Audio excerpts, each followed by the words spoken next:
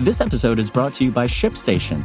You know, some things take a lot of work, like sending little robots to far-off distant planets. And just as that's challenging, so too is running a successful e-commerce business, especially when there's so much to do.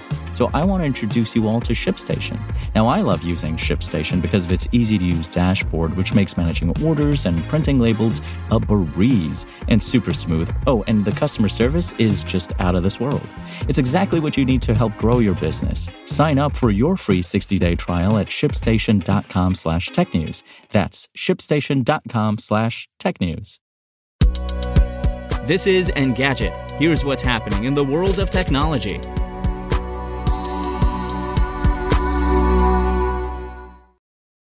It's Monday, March 20th.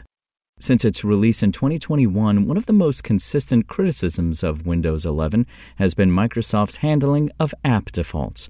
Compared to Windows 10, the newer OS makes it more complicated for users to move away from the company's first-party offerings. For example, if you don't want Edge to open every time you click on a web page or PDF, you're forced to launch Windows 11's Settings menu and change the default app by file and link type.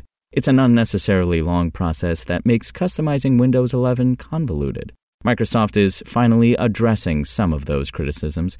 In a blog post published Friday via Bleeping Computer, the company said it was reaffirming our long-standing approach to put people in control of their Windows PC experience. Microsoft announced a feature it said would ensure Windows 11 users are in control of changes to their app defaults. Later this year, the company will introduce a new Deep Link Uniform Resource Identifier, URI, that will allow developers to send users to the correct section of the settings menu when they want to change how Windows 11 responds to specific links and file types.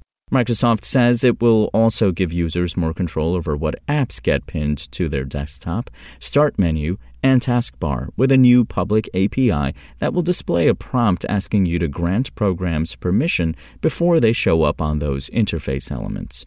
Both features will first roll out to PCs enrolled in the Windows Insider Dev channel in the coming months before arriving in the public release of Windows 11. Notably, Microsoft says it will lead by example and release updates for Edge that will see the browser add support for those features as they become available. And after 15 years in space, NASA's AIM mission is ending. In a brief blog post spotted by Gizmodo, the agency said Thursday it was ending operational support for the spacecraft due to a battery power failure. NASA first noticed issues with AIM's battery in 2019, but the probe was still sending a significant amount of data back to Earth. Following another recent decline in battery power, NASA says AIM has become unresponsive. The AIM team will monitor the spacecraft for another 2 weeks in case it reboots, but judging from the tone of NASA's post, the agency isn't holding its breath.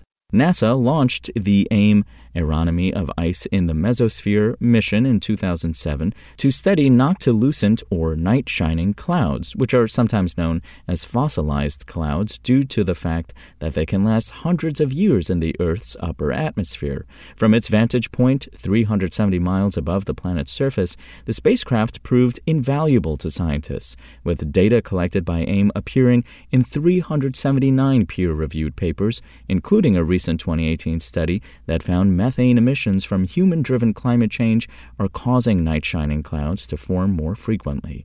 Pretty good for a mission NASA initially expected to operate for only 2 years. AIM's demise follows that of another long-serving NASA spacecraft.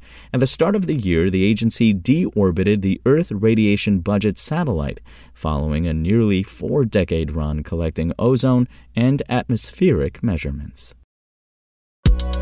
If you want to catch the latest tech news as it's happening, check out Engadget.com or tune in again every weekday.